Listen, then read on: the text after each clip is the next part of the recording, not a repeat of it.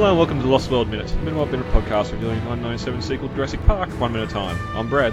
I'm Dave. And today we're back to discuss minute 89 of Lost World. Dave, it's been a couple of weeks. The first week we missed, I was off in the wasteland checking out some of the filming locations for Mad Max 2, The Road Warrior, which it was fantastic. Just how desolate, nothing's growing out there. I found some geckos sort of in amongst some bushes, but I even come across some kangaroos and emus and goats as well. So there is life out there, but just it's such a barren area.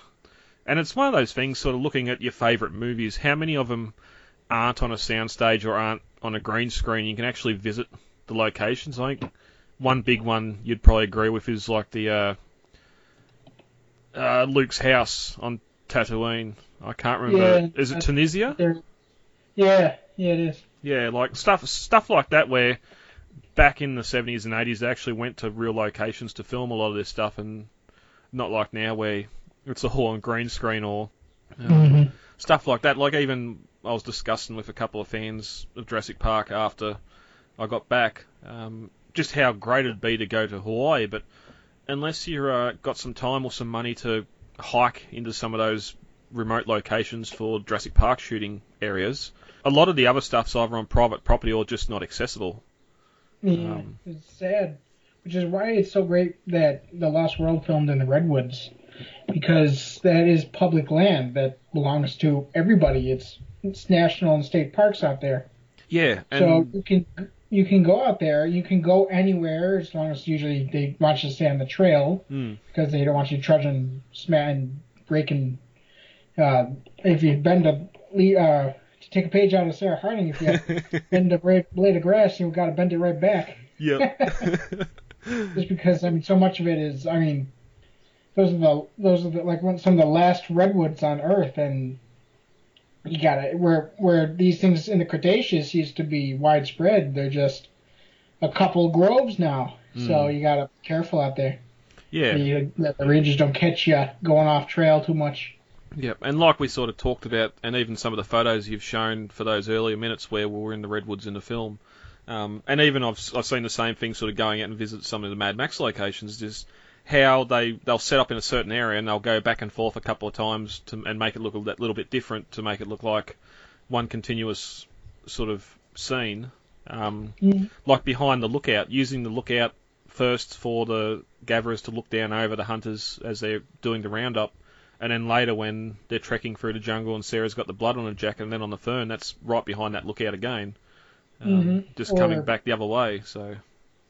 Or at Big Tree Wayside, they literally passed the same tree twice in the movie. Yeah. You just never realized it because at the beginning, the redwoods are filled with so much sun and lovely beauty. The next time they pass this tree, it's covered in fog and it's kind of dark and gloomy, and it's that great contrast that I think is what is part of what makes these first two Jurassic Park movies great. Something both Dean Cundey and Janusz Kaminski did with Jurassic Park and Lost World respectively is that once things go to pot, they kind of evoke it through the mood of the film. You can see that this kind of tropical, beautiful island is now turned deadly and scary. Yep. And it's one thing that's not really picked up in the movie, but in the novel, a lot of the carnivores are nocturnal. So as that sun starts to disappear and the jungle goes dark, that's when the danger really comes out. Exactly. But yeah, and that's the same. I'd assume the same with the Stegosaur Creek and the ravine where Dieter meets his end are probably very similar in location as well. Not so much, actually. The Stego Creek was filmed near Big Tree Wayside, where they do the trek back to the camp at the beginning afterwards. Yep. It was kind of filmed not really off trail, but they kind of covered up a bridge that goes over this little creek and then filmed it there. Whereas Dieter's demise was filmed kind of a couple miles away up in Fern Canyon in a different creek bed. Yeah, but again, like it's all on national park there. You can go to those locations as long as you sort of respect the area, which is just great. Like you try going to the location of the aviary Jurassic Park 3 or even the raptor pens or the raptor training area in Jurassic World. They just don't exist. They're shot on Seven Flags in Orlando and had the island CG'd in the background. So. Mm-hmm. Well, another thing is that in the first Jurassic Park, a lot of that they filmed in private. Like you said, they filmed at private property. There's only a handful of locations that I can remember that they didn't. That is the Kahili Ranch, where they filmed the Gallimimus Valley, and that they offer tours there. There was Blue Hole, which is it's a service road, but you can drive up there, and they'll let you drive up there. That's not somebody's property. Okay.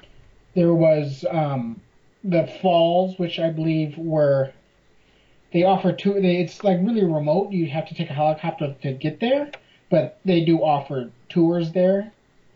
But the rest of that was all private property. Even in Jurassic Park, even in The Lost World, Kathy's Beach was filmed just outside private property, Kipikai Ranch, which incidentally, Indiana Jones, when the natives chased Indiana Jones and Raiders of the Lost Ark, that's Kipikai, and then the end scene of The Lost World was on Kipikai Ranch.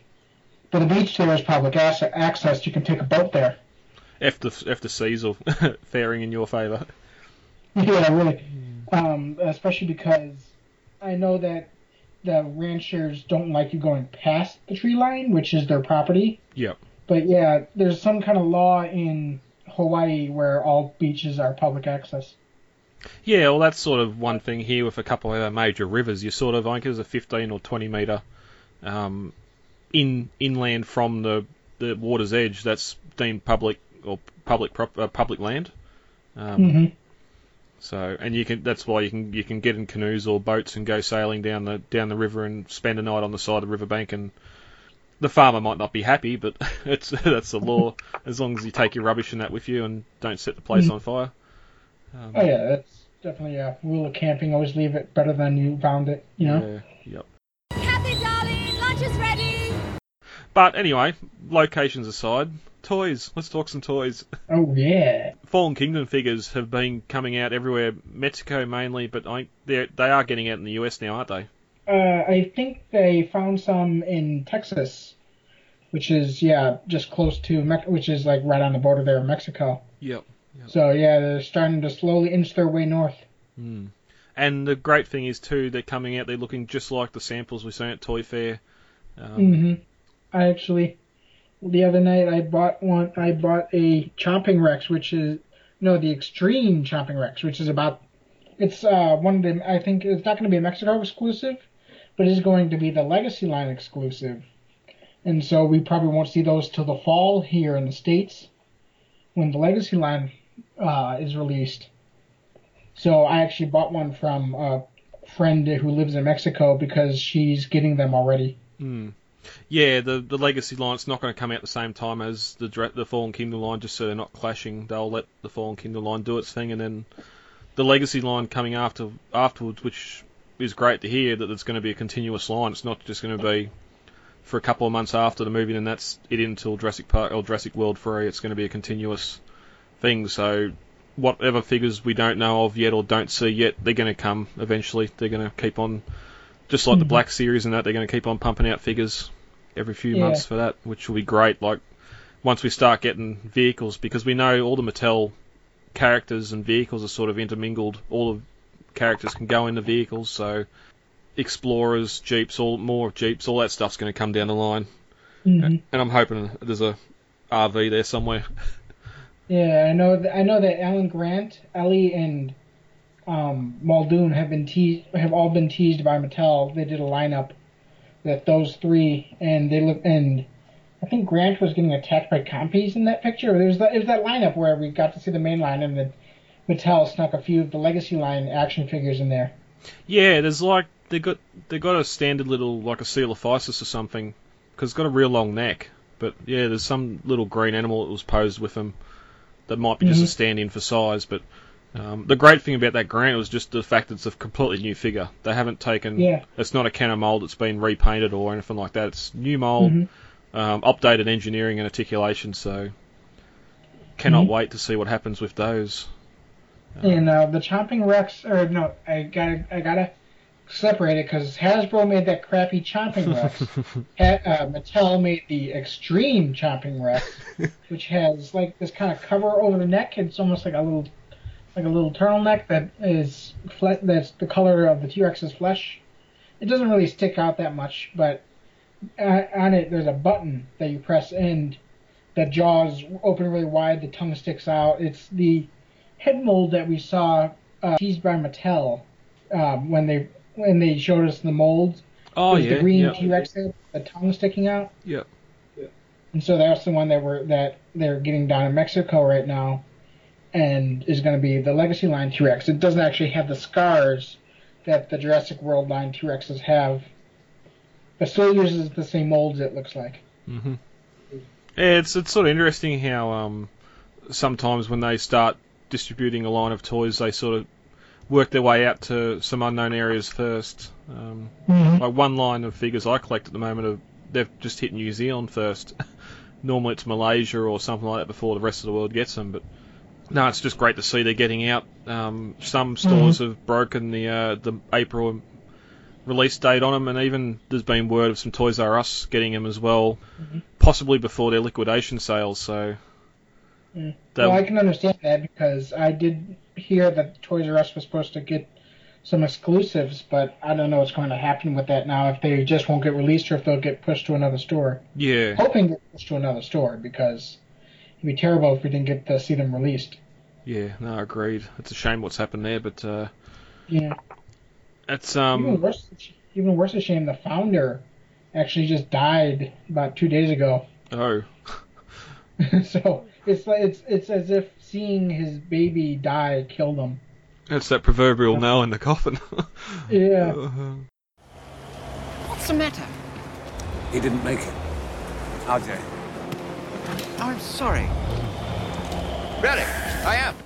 Anyway, back on brighter things. The pop vinyls also have been getting out. We've seen a lot of people been getting them. Dave, you've got your hands on a couple already as well. Yes, I did. The exclusive Target Dr. Ian Malcolm, where he's wounded. Everybody calls him the sexy Ian Malcolm figure because he's got his shirt open and his six-pack showing.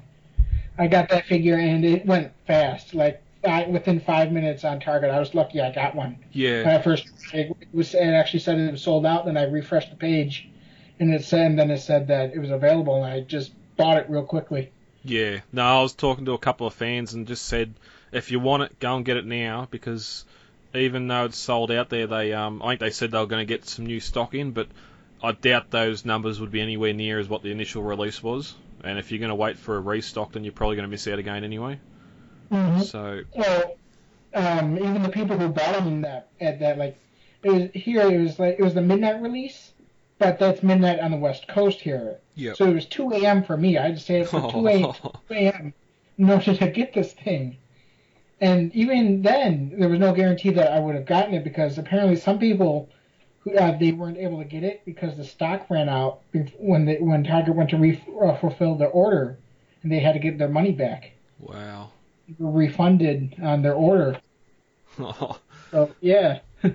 That would be a shame at 2 o'clock in the morning you go hit send and have the out of stock logo or button come up, or even it's a wonder I suppose they're probably ready for it, but it's a wonder the site didn't crash or anything. Normally that happens when they get a lot of people trying to buy something at once.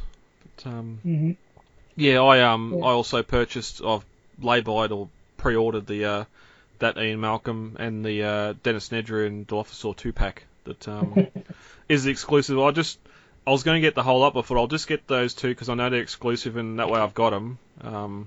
The rest of them are sort of going to be really available, maybe except for Ellie and the Jeep, but I can get them at a later stage because last weekend I had news that I'd lost my job. What? Yeah, so unfortunately all my Chronicle stuff was cancelled. Yeah. What? At the 31st of March, so Easter. Happy Easter to me, I have no more job. But luckily, the boss is trying to find something else for my truck to do, and it sounds like I'll have something to do. It's going to be a little bit longer hours, but the pay is going to be a little bit better, which means I might be able to go back and get all those Chronicle figures back. Unfortunately, the Raptor head's going to be $200 more than what I initially paid for it, but You know what they say when one door opens, when one door closes, another opens, right? yeah, and sometimes it just takes a little bit of time between those doors opening and closing. Luckily, this hopefully should only be a week, so. Yeah, that's good. Quickly, while we're on the Ian Malcolm pop vinyl as well, he was on Conan O'Brien a few nights ago, sort of showing off his pop vinyl to the masses. I haven't actually seen the clip, but I'd imagine it's quite entertaining. Speaking of clips, I just remembered that NBC did a little Jurassic Park 25th anniversary thing on Saturday Night Live, which is a sitcom late night show. Or not late. No, it's a late night sketch comedy show on late nights on Saturday night that they do live. Yeah, it was an audition process for Jurassic Park or something. Wasn't it? Yeah, it was. It was like fake auditions for Jurassic Park. It was hilarious. It's just great to see some of that stuff coming back into the mainstream media again as well. Yeah, it is. Because also Jeff Goldblum sort of announced too that he's going to have a voice role in Jurassic World Evolution, the game, which now has a June 2018 release date. So nice. Couple of months' time, and we'll get to game some Jurassic World. Speaking of Jurassic Park merchandise, I just remembered I actually got my first bit of Fallen Kingdom merchandise yesterday. The first Fallen Kingdom merchandise appeared around me. It was a eyeglass, and a pair of kids' sunglasses with a sunglasses case, little vinyl sunglasses or vinyl cotton polyester sunglass case. And so it's just the black Jurassic Park logo with the red background that we all know and love. But then there's also it looks like a mountain on fire. We don't see the full mountain, but it looks like there's cracks in the corner. Yeah. And the trees in a darker red, and then the sky above it is like yellow as if it's on fire. Oh, nice. It's actually really cool. It actually fits my full-size sunglasses because they were kids' sunglasses, and I just do it with kids' sunglasses. I didn't really need them. I'll probably end up, I don't know, giving them to Goodwill or something. But yeah. And then today I went to work and I found a kid who seemed to love Jurassic Park because he bought the other one. There's two there. I bought the one and he bought the other one today. And he bought a Jurassic Park Velociraptor t-shirt. So, got a budding Jurassic Park collector on our hands here. Oh, very nice. That's great. Some of that stuff is just nice and cheap, and it's good for the kids to get. Well, it was only like $10, so I had to buy it. They're leaving. I think they're leaving. So that's the news for the week. Before we get to Easter, we have 2 minutes to discuss. So, Dave, ready to get into minute 89? Sure. All right. As we ended on minute 88 of The Lost World, Nick had got the radio call through, and we'd cut back to the ruined InGen camp in the creek bed, as Ludlow was slowly walking towards a sleeping animal.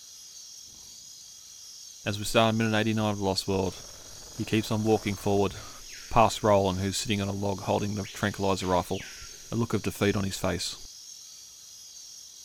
At 88 minutes and 11 seconds, we cut back to the boneyard, as Ian, Sarah and Kelly start to walk past the remains of a massive animal, and then through its rib cage. Almost seamlessly, the rib cage become large metal pipes as we approach the worker village. At 88 minutes and 29 seconds, Ian walks away from the pipes and heads towards the perimeter gate leading into the village, with Sarah and Kelly holding hands behind him.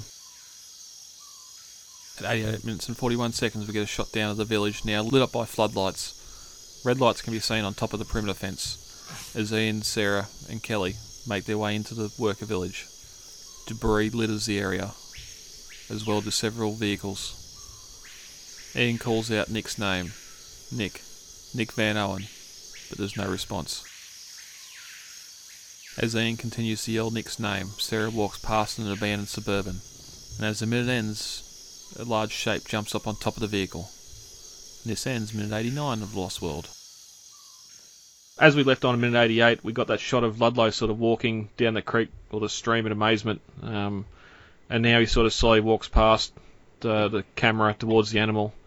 And as he walks past, we see Roland sitting on the log behind him, holding the tranquilizer rifle, totally exhausted or deflated, it seems. Which I suppose that's more of just sort of coming to terms with RJ not making it. Mm-hmm. Yeah, but I'm not sure if at this point he would know that he's not made it yet. Yeah. Because he's been in that creek bed the whole time. Yeah. Well, again, like we discussed earlier with some of the scripts where he actually seen it happen. As you said, yeah, he hasn't actually left the creek bed now because he doesn't come across Ian and co again for the rest of the film, and that I wonder how, unless one person survived the grass and got back there, or it's found... It's possible. Yeah. Because Jeff Goldblum, even though he knows that there's other people in the long grass, he does ask the helicopter guy, the helicopter pilot, what about the others? There's got to be more survivors. Yeah. Yeah, well... another chopper coming. Yeah. So, whether he's referring to the helicopter that will take the T-Rex and airlift that to the Venture, or if he's referring to the guys that are all ziplining down to the creek bed there with that little base camp they set up. Yeah, we'll have to, when we get to that minute, we can sort of have a bit deeper dive into it, because there's that weird sort of time jump where you don't really know how much time's passed, because from memory you do see those guys zip line down, and then in the next shot you've got Roland and Ludlow talking again. There's the helicopter parked on the helipad behind them, or on the creek bed behind them, so there's a couple of helicopters there, and they've obviously brought reinforcements, but we'll get there in a couple of minutes, because we cut back to the boneyard now with Ian, Sarah and Kelly walking through a very large rib cage, and we get that fantastic pan past the ribs as they become pipes. And there's that, they've got that mist, those mist machines blowing in the background, just making that sort of fog, just to give that jungle a bit more of atmosphere. Yeah, it's great. And one thing I love that we never get to see very much of is this curved Apatosaurus neck that we see off to the side here. Yeah, and it kind of goes in and just disappears. Yeah, it's almost like the animal's either leant up against the pipes and died there, or has been washed up against them. Because it's a nice transition from those ribs into the pipes for the geothermal power station. What they're actually doing there is unclear, whether there's a vent there and there's steam, or carrying steam back into the turbine, or in one of the Sliders episodes we're going to look at a little bit later, they shoot a gunshot actually pierces one of those pipes and steam comes out. Now that's obviously something they've done for that, but they've maybe followed on that theory as well for production there. But then when about halfway along there's a broken section where you can see the top of the pipe. It's actually hollow inside, so the pipes are empty and not actually carrying anything. So that would sort of lean to the fact that, okay, well, they're not carrying steam for the turbine because we're about to get power in a minute, or we've got power on, so they're not transferring anything to the power plant. But as they sort of continue to walk, we get to see the first red light from the perimeter fence as well, sort of up above the pipes. And as they turn left and head through the fence, he walks out from under them and onto the road. And you can see the floodlights shining through the mist. One appears to be on the kiln shed, pointing down at the pipes and all that, where the supposed power plant is. And we get a reveal of those perimeter gates as Sarah Kelly and Ian sort of walk through them, in the same style as those perimeter gates we seen at the start of Jurassic Park, and then later when Nedry steals the embryos. In fact, I would not doubt that those are the same gates that the Jeeps drive through at the beginning when they first arrive on the island. And they just kind of messed them up a bit to make them look old, you know? Just reusing set pieces. Yeah, well, it's a very simple structure, so it was probably packed away in parts. It would have had to be in pieces to get it to that waterfall location just to set up. It's also a nice bit of continuity here that they kept this style, you know? It shows that it's made by the same company that made Jurassic Park. You know, it's not a whole new architectural style. Yeah, and that was one of my gripes with Jurassic World, with those gates the boys crashed through on the Jeep. They should have been this style of gate. Because we've seen this in 2 films now where it's established to be the gates you have on a perimeter fence or on any fence, just the twin gates, so you can go in, close the gate behind you, and open the inside gate so no animals can escape.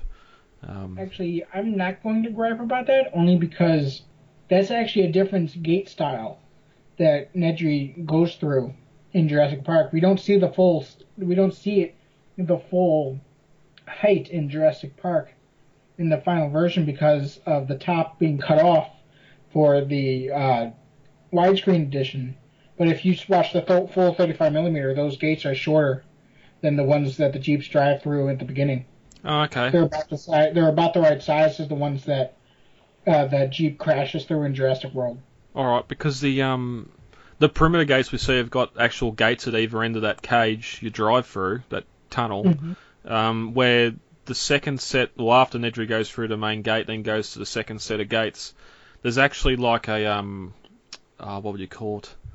Sort of like the barriers you get in car parks at the start, at the first section of the tunnel, with your warning signs on it that he pushes open, then he walks into the tunnel, and then opens the sort of the big gates at the end, and then drives through.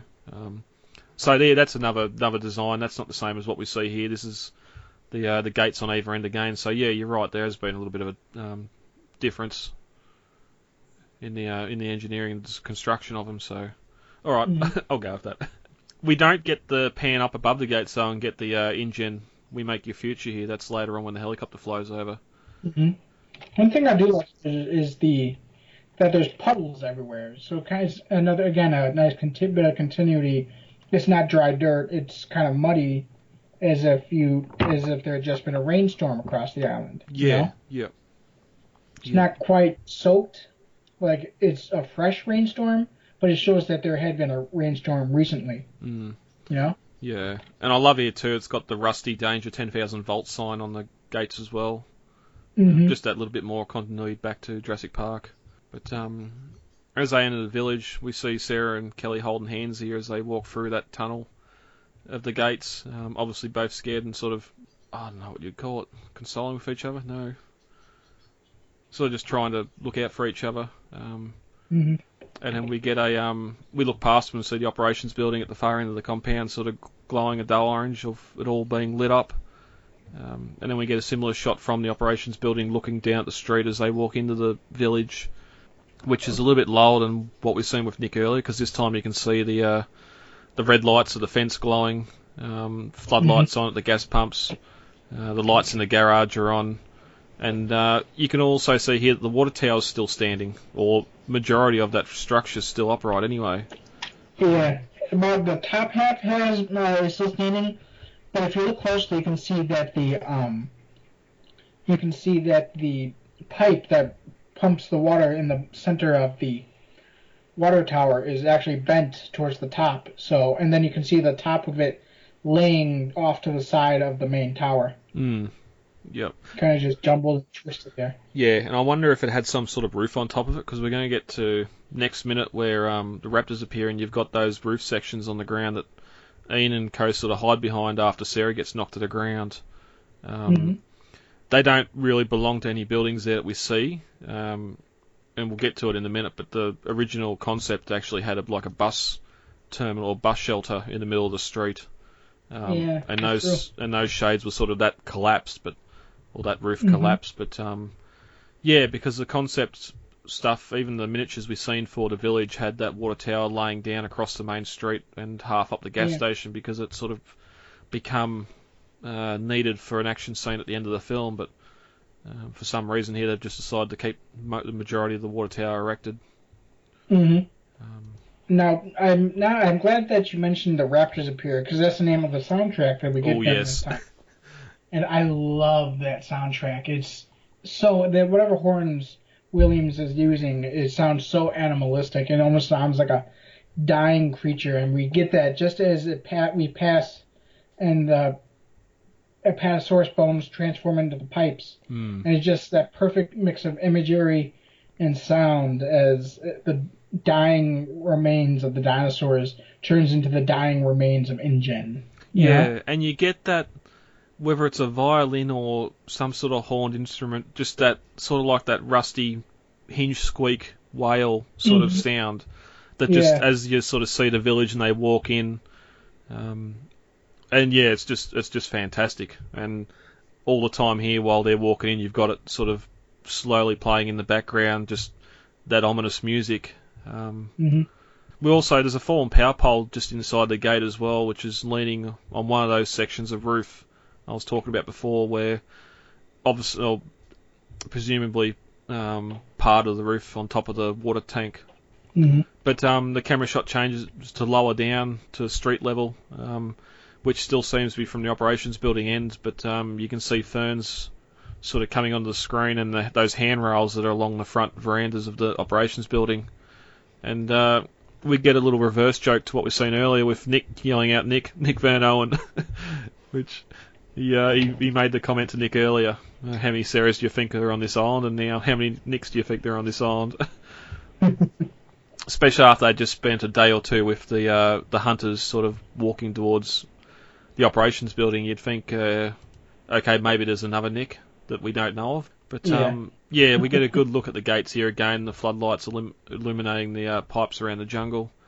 And then we get a camera shot again as the camera pulls back as Sarah walks past an abandoned vehicle, which, looking at the Internet Movie Vehicles database, is a 1981 Chevrolet Suburban.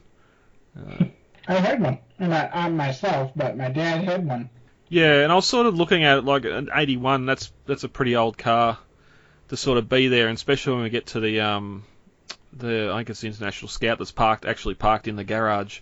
Sort of old 70s, early 80s vehicles, but when you think about it, this would have been in operation late 80s, early or 1990s, so they're not that old a vehicle to be there and to be used as support vehicles.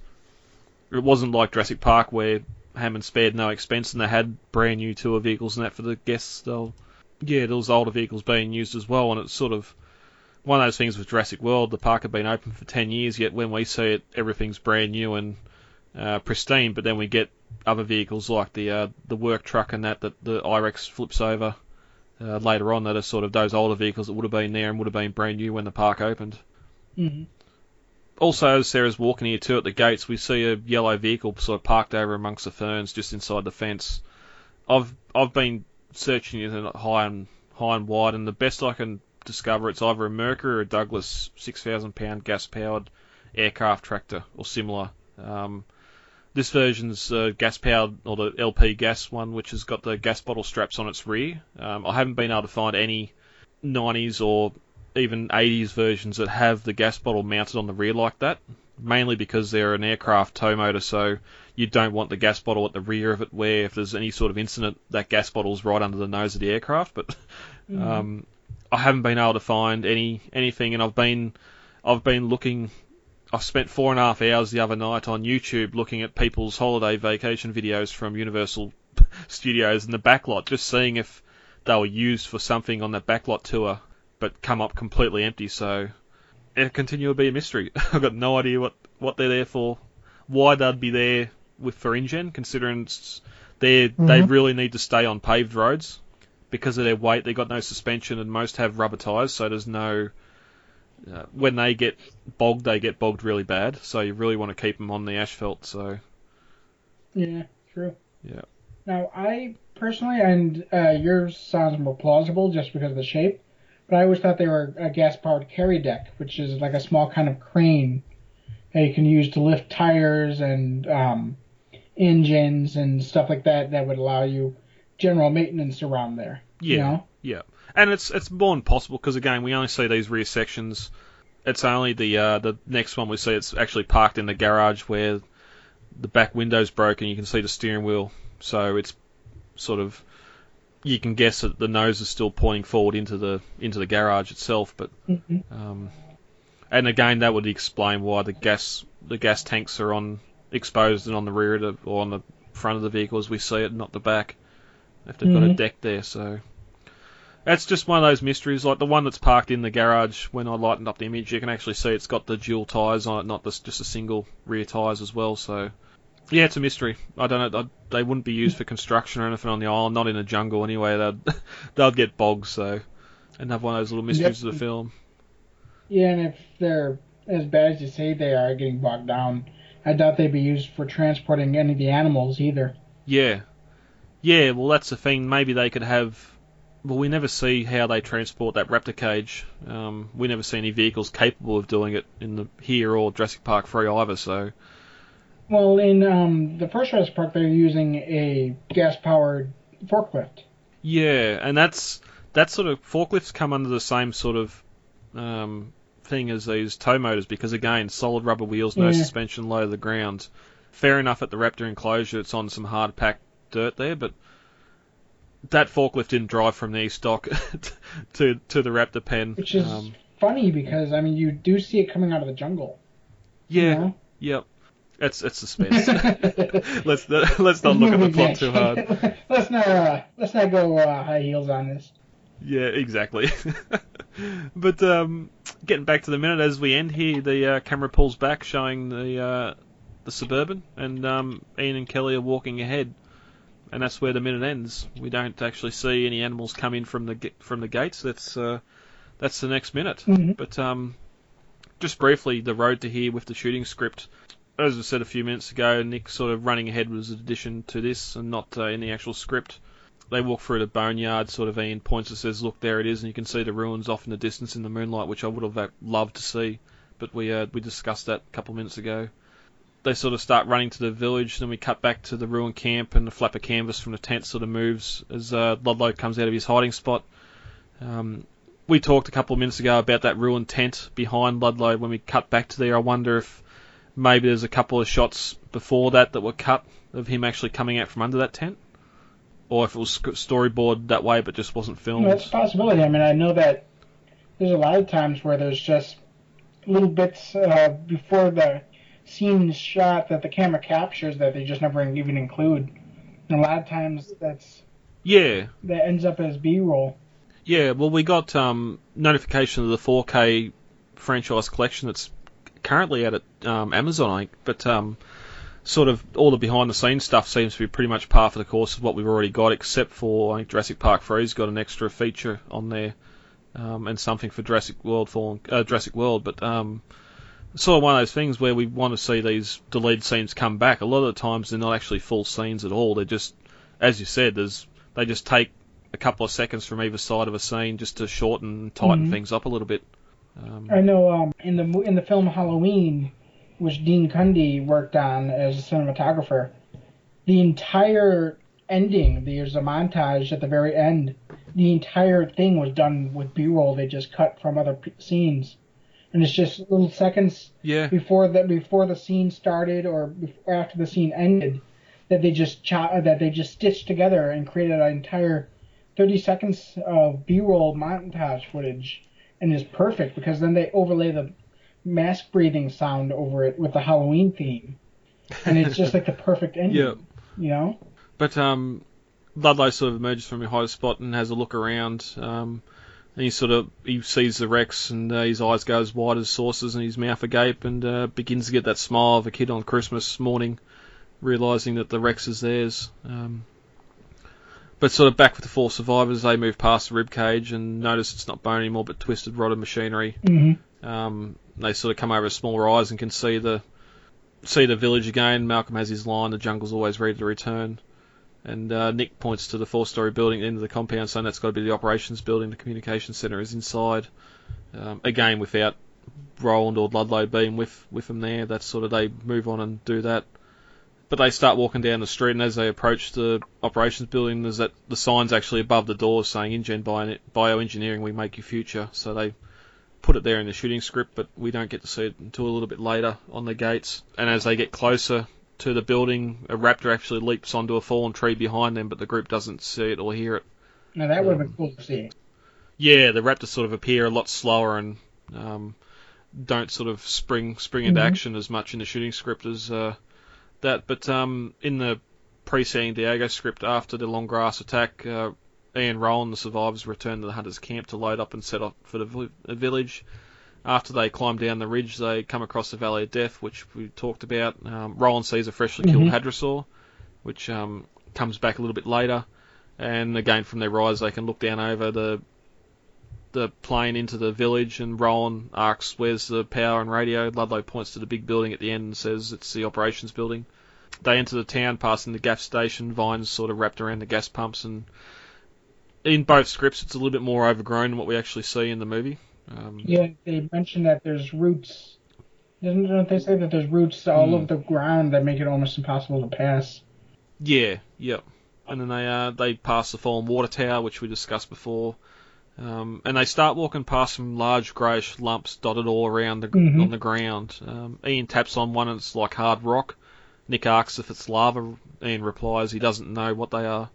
But they reach the end of the street and stop at the front of the operations building, and that's sort of where we'll leave both scripts for a little bit, because it doesn't pick up again until after everyone goes running around the town getting chased by raptors. But, it's just interesting, sort of that large grey lumps sort of turn up here, and we see much the same as they appear in Jurassic Park 3, and Grant's sort of looking at them and smelling it, and I was half waiting for him to stick his tongue out and taste it as well, just to try and figure out what they were. But Dave, anything else on 89 you want to talk about before we get out of here for the day?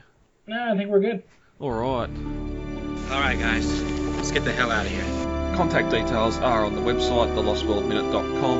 You can email feedback to thelostworldminute@gmail.com, Facebook, The Lost World Minute, Twitter @TheLostWorldMinute, and Instagram, The Lost World Minute. Easy to remember. Yeah, very easy to remember. Right. David, thank you for joining me for this record. Welcome. And we'll be back. I've been Brad. I'm Dave. And we'll talk to you all later.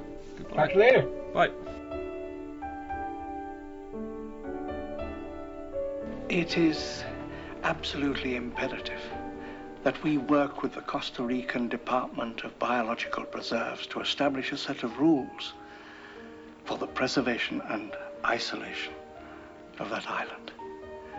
These creatures require our absence to survive, not our help. And if we could only step aside and trust in nature, life will find a way.